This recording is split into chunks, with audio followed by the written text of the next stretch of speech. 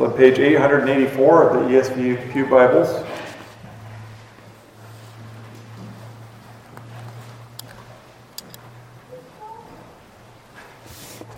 Let's go to the Lord in prayer together.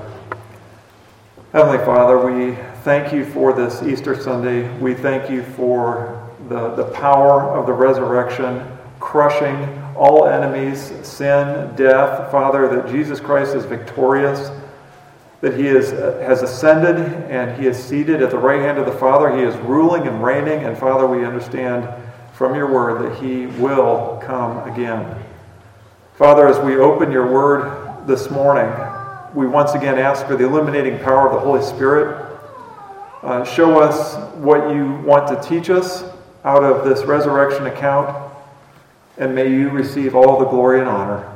In Jesus' name, amen. Out of the blue means without warning. It means something completely unexpected. The roots of this phrase can be traced back in the late 1800s, where something unexpected was compared to a lightning bolt striking out of the clear blue sky. We still use this phrase from time to time when something happens that's unexpected or surprising or shocking. We often say it happens out of the blue. In fact, sometimes we use this phrase to describe the sudden death of a family member or a friend. We say something like, well, I just talked to them last week and they seemed fine and they didn't have any underlying health conditions. It was completely out of the blue. So we use this phrase to describe an unexpected death. Have we ever used this phrase to describe an unexpected rising from the dead? Probably not. When we look at Luke's account of the resurrection, it seems like his resurrection was out of the blue. It seems like to his closest disciples it was unexpected. Even to those who he told ahead of time, it seemed like it was without warning. So this morning, as we look at this passage, we want to understand, first of all, why was his resurrection out of the blue to his closest disciples, even after he told them? And then secondly, when Jesus returns, when our resurrected King returns, will that be out of the blue?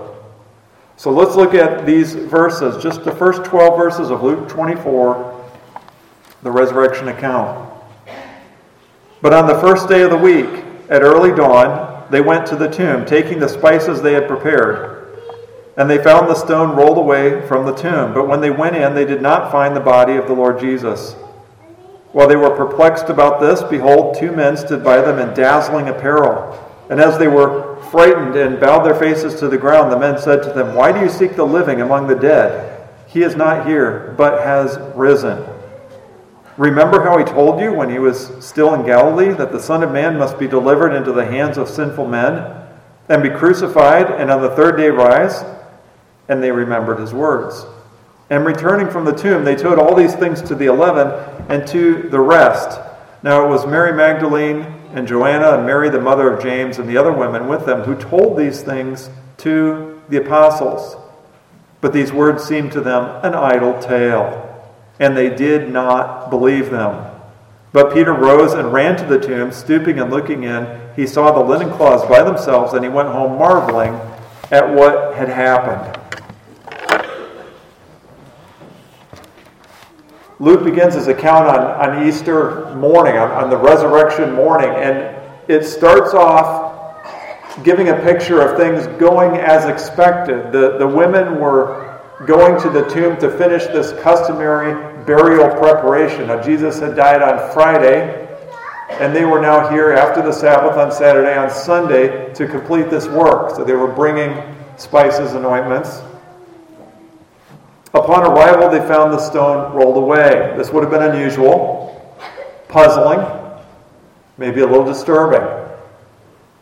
They went into the tomb and they did not find Jesus' body. Verse 4 tells us they were perplexed, which means to be at a loss, to not have an answer, to be dumbstruck. Suddenly 2 angels appeared, and angel, of course, means messenger, and so they delivered their message. Number 1, Jesus is alive, not dead. Number 2, Jesus is not here, but he has risen. And number 3, they call the women to remember what he had spoken to them while he was alive. And then look at verse 7. It says, "The Son of Man must be delivered into the hands of sinful men and be crucified, and on the third day rise." Now that is almost word for word exactly what Jesus told them while he was alive. We can compare this with what he said in Luke 9:22. "The Son of Man must suffer many things and be rejected by the elders and chief priests and scribes and be killed, and on the third day be raised." Same thing. He told them ahead of time. Verse 8, "And they remembered his words." Jesus told them ahead of time. Jesus called it ahead of time, and he communicated it to his disciples. And yet, when it happened, it was still out of the blue. It was still unexpected. It still came without warning. I mean, let's face it, if they had expected the resurrection, they wouldn't be showing up with the spices and ointments to continue preparing the dead body. It was out of the blue. News of the resurrection spread quickly. They went to the apostles, Mary Magdalene, from whom 7 demons had been cast out of, Joanna, the wife of Chuza, was Herod's household manager, Mary, the mother of James, and some other women who are unidentified and unnamed. So after these women relayed everything that happened, including the angelic message, the apostles did not believe them. Why? Because it was so out of the blue. In fact, this seemed so fantastical that it says their words seemed to them an idle tale. And they did not believe them. An idle tale, meaning totally devoid of anything worthwhile. Nonsense. Delirious talk. That's how it came across to the apostles, who were the closest people to Jesus as he walked the earth. I don't know if you've ever been in a situation where you have disbelieved someone because what they're telling you is too out there. Several years ago, I met a man and he began talking to me, and somehow the conversation turned to antibacterial soap. The same soap that we probably have in our own homes that you pump out of the dispenser. And he began saying that this was a danger and that some bacteria is good at our hands and we need that, and the antibacterial soap is going to kill us all. He said there are hospitals filled with people already down south near Atlanta, and people are dying, and if we don't get rid of antibacterial soap, we're all going to die. To which I said, okay. The women who were at the tomb told the apostles, we went and Jesus wasn't there, and then all of a sudden there were these angels and they talked to us and he said he's risen, and they said remember, and we didn't remember. Remember? He told us he was going to rise. Jesus rose from the grave. Okay. Whatever you say. The point is that the idea that Jesus rising from the grave was so out of the blue that it was not believed by those who were closest to him. They dismissed the idea as nonsense. Finally, in verse 12, Peter, and John tells us in his account that he was with Peter, ran to the tomb. They saw the linen burial cloths and went home marveling, which means to wonder or be amazed. Something happened here. Whatever it was out of the blue. It was unexpected. Now, we want to answer 2 questions this morning. Let's keep it very simple. Number 1, why was the resurrection of Jesus Christ out of the blue to those who were closest to him and those who he had told ahead of time that it was going to happen? Why? And number 2, when our resurrected King returns, will that also be out of the blue? Number 1, why was the resurrection of Jesus out of the blue even for his disciples? If we were to keep reading through this passage and we were to make our way over to the page to verse 44, we would read this. It says, "Then he said to them, 'These are my words that I spoke to you while I was still with you, that everything written about me in the law of Moses and the prophets and the Psalms must be fulfilled.' Then he opened their minds to understand the Scriptures, and he said to them, "Thus it is written that the Christ should suffer, and on the third day rise from the dead, and that repentance and forgiveness of sins should be proclaimed in his name to all nations, beginning from Jerusalem." To understand why they didn't understand it, to understand why it was so out of the blue for them, we look at this passage and we realize that when Jesus says Moses, prophets, and Psalms, that's a way of him describing everything contained in the Old Covenant. Everything from Genesis to Malachi, that's what they had. Everything from Matthew to Revelation, so the last part of our Bibles, they did not have. And this tells us that God did not disclose his entire revelation and his entire redemptive plan all at once. On the opening pages of Scripture in Genesis 3, when we see the fall of Adam and the fall of mankind through his representation, we don't see God laying out the entire plan. We don't see mention of 3 days and then rise from the grave and there's going to be a tomb. And we don't have everything, let alone everything that's written in the New Testament. No, God, in his wisdom, gave his revelation to his image bearers a little bit at a time over the span of many, many years. It's kind of like a dimmer switch. I think most of us have at least one of these in our home, or we're familiar with them. If you turn the dimmer switch down, it allows maybe anywhere between 1 to 2 to maybe 5% of the total light on the lowest setting. It's very hard to see. But then as you slide the dimmer switcher up, it progressively gets lighter and lighter, and then finally you shove it all the way up and it's full light. Everything that electrical component is supposed to put out is being put out. It doesn't get any brighter than that. That's kind of like progressive revelation. God gave us a little bit more, and then finally, we now have all 66 books. We have the complete canon. The dimmer switch is on high. It's not going to get any brighter than this. We have everything. We have all of God's revelation to us at our fingertips right now. And concerning the crucifixion and resurrection of Jesus in particular, God did not want to reveal the details of the cross and the resurrection until after the cross and the resurrection took place.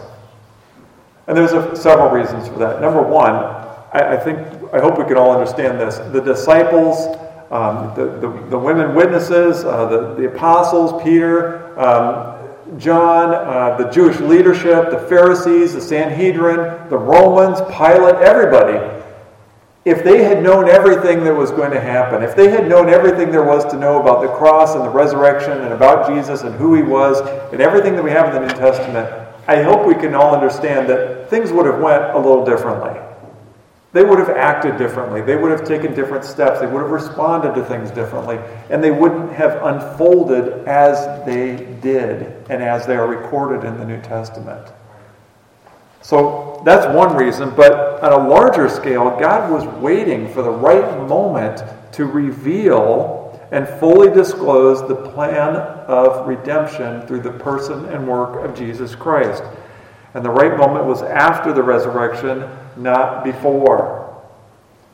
The dismantling of the entire sacrificial system, the elimination of the priesthood, the sending of the Holy Spirit, the inclusion of Gentiles into the covenant community, all these things have been decreed by God and were designed to take place at a certain time with precision. God knows what he's doing. And those things happen in order, for a reason. In his perfect wisdom, he held back understanding about the resurrection from his disciples and everyone else until after the resurrection. Now, he told them in advance. And that's why we have verses like Luke 9:22. That's why we have verses like Psalm 16, which talks about his Holy One not seeing corruption, his body not seeing decay. We have all kinds of verses where God has told them and told us ahead of time that these things were going to take place, but he withheld understanding until after the cross and resurrection. And the reason he told them ahead of time is so that he could do exactly this, what the angel said to the women. Remember what he told you ahead of time. He can go back in Luke 24:44. He can say, then he opened their minds to understand the Scriptures. He can say, look back, see, I told you. See, it is written. So the reason, to answer the question, why was it out of the blue, even to his closest disciples, and even though they had been told ahead of time, it's because God had not allowed them to see and understand the meaning of his word.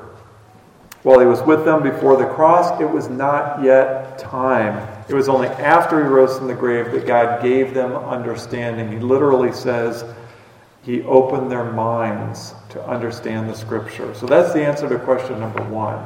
What about number 2? When our resurrected King returns, will that be out of the blue? And the answer is yes and no. It depends. And it depends on whether or not you have placed your faith and trust in Jesus Christ. Let's handle the first group. For those in Christ, the answer is no.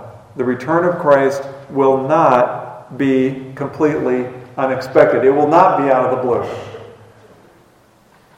And the reason is, although we are told ahead of time, the understanding of those scriptures is not being withheld.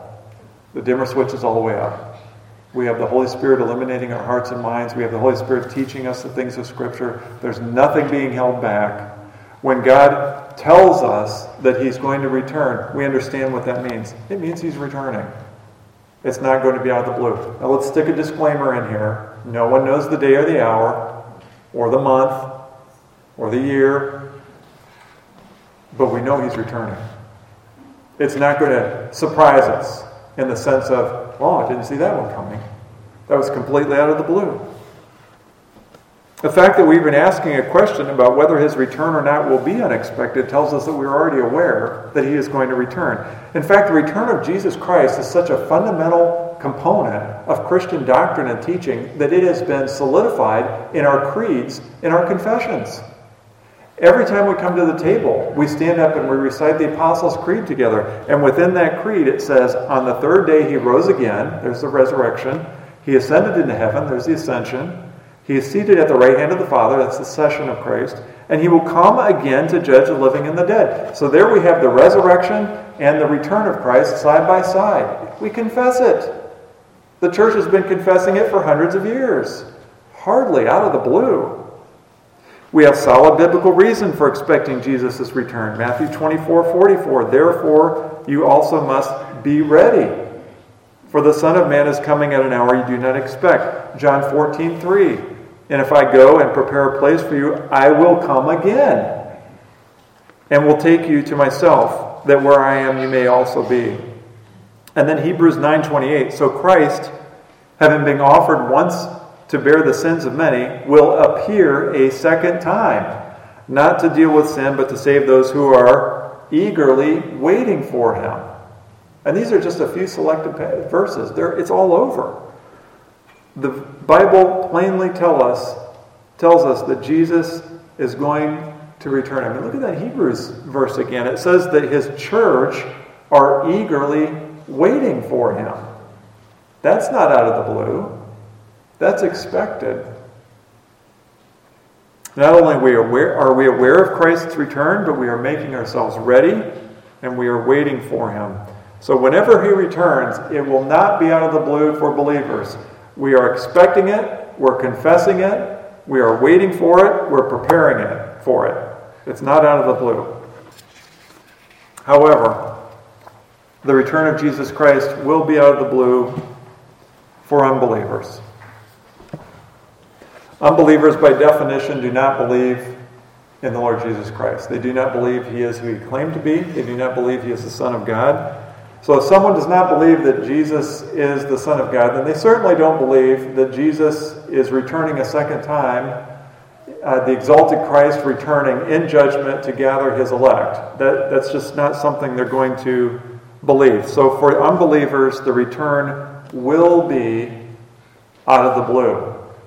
Listen to this one passage and note specifically how it contrasts believers with unbelievers. 1 Thessalonians 5:2-4. For you yourselves are fully aware that the day of the Lord will come like a thief in the night. While people are saying there is peace and security, then sudden destruction will come upon them as labor pains come upon a pregnant woman, and they will not escape. But you are not in darkness, brothers, for that day to surprise you like a thief. Do you hear the contrast? He's writing to the church in Thessalonica, and he's saying, you're not going to be surprised when our resurrected King returns, but unbelievers will be. They will find themselves unprepared. They're going to be thinking that things are going great. Things are just fine. Peace. Security. I have nothing to worry about. And then suddenly, it will come upon them. What's the definition of out of the blue again? Something that comes suddenly, unexpectedly, without warning. The most sobering words of this passage are, and they will not escape. Now listen closely. If you're here this morning and you don't normally attend church or don't normally attend a worship service, maybe you were invited by a family member or a friend, or maybe you're here because your mom and dad made you come, or maybe this is just the one day out of the year where you do decide to come to a worship service, or maybe for some reason you really can't even put your finger on you showed up today. I want you to carefully consider these words, and they will not escape. It's been said that written over the gates of hell is, it's too late. There is no escape. The good news of Jesus Christ is that the cross, because of the cross and the resurrection, it's not too late today. It's not too late now. Scripture tells us, behold, now is the favorable time. Behold, now is the day of salvation. The good news of Jesus Christ is that it is not too late now. If you hear nothing else from this sermon, hear this. Faith in Jesus Christ is the only way to receive forgiveness of sins and to be made right with God. Faith in Jesus. Acts 17:30-31 says this. He commands all people everywhere to repent, because he has fixed a day on which he will judge the world in righteousness by a man whom he has appointed, and of this he has given assurance to all by raising him from the dead. The resurrection of Jesus Christ is the biggest signpost, the biggest message, the biggest authenticating seal on Jesus Christ, saying he is who he claims to be. He is the Son of God. Everything in here, everything in the Bible, it's true. How do you know? Because Jesus rose from the dead. No one else can do that. No one else comes back from the dead. The identity of Jesus, the veracity of the gospel message, it's proven and shown to be true by the resurrection of Christ. And the message is repent and believe. That's the message of the cross. That's the message of the resurrection. That's the message of the gospel. That's the message of the church. That's the message of Jesus. Repent and believe. Repent means turn away from sin. Whatever the Bible calls sin, that's sin. Repent. Turn away from it. Take concrete steps to eliminate it from your life. Cut it out. Remove it. Throw it out. And turn to faith in Jesus Christ. And believe. Well, believe what specifically? Believe that he lived the sinless life. You and I do not have a sinless life. Amen to that? None of us are perfect. We have all sinned. We've all broken the law of God. Jesus did not break the law of God. Jesus lived a perfectly moral, righteous life. That's why the message of the gospel is all about Jesus Christ and not about us being good enough. If we had $1 for every time we heard somebody say, yeah, I think I'm going to get into heaven because, I've been good enough. That's not how it works. If it were possible to get into heaven or to be made right with God by being good enough, then we don't need Jesus Christ. Think about that for a moment. The Son of God dying for the cross, irrelevant if it's possible to get in by our own good works. So believe that Jesus lived the perfect life that God demands. When we place our faith and trust in him, God credits that perfect moral righteousness to the believer. So that when he looks at us, he doesn't see our sin, he sees the perfect righteousness of Christ. It's on that basis that we are allowed into heaven. Believe also that he took the penalty for your sin on the cross. God is a just judge, a just and righteous judge. He has to punish sin. He can't just say, don't worry about it. He has to punish it. So for the real sin that you and I have committed, he must punish that. He can either punish us, and we can receive the wrath of God in eternity in hell, or we can have it poured out on Jesus and have him pay the penalty for us. And that's what God has done. When Jesus went to the cross, it wasn't just him dying, as horrific as that was.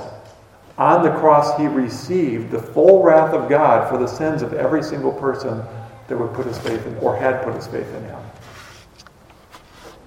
He paid the penalty. That's the good news. And that's what we are to believe. It's not Jesus plus your own good works. It's Christ alone. It's faith alone. There's one more verse I want us to consider. It's Acts 1, 9 through 11. And it says this, and when he, meaning Jesus, had said these things, as they were looking on, he was lifted up, and a cloud took him out of their sight. And while he was gazing into heaven, and while they were gazing into heaven as he went, behold, two men stood by them in white robes and said, Men of Galilee, why do you stand looking into heaven? This Jesus who is taken up from you into heaven will come in the same way as you saw him go into heaven. This tells us that Jesus ascended into heaven by going up on a cloud. That means he literally went up into the blue sky. And then it tells us he's going to return in exactly the same way. So we understand that Jesus is very well going to be returning out of the blue. But he will not be returning unexpectedly for those who have put their faith and trust in him. The resurrected King, Lord Jesus Christ, is coming. Repent and believe in Jesus. Amen. Heavenly Father, we give you praise and thanks for your word, for showing us clearly that our Lord not only died on the cross paying the penalty for our sin, but has risen from the grave, has ascended into heaven, and is coming again soon. Father, we thank you for your grace and mercy upon us. We thank you for the way that you have provided, and that way is faith in Christ, so we can be made right with you, so our sins can be forgiven, and that we can have life. We pray that everyone here this morning repents of their sin and places their faith and trust in Jesus Christ. Amen.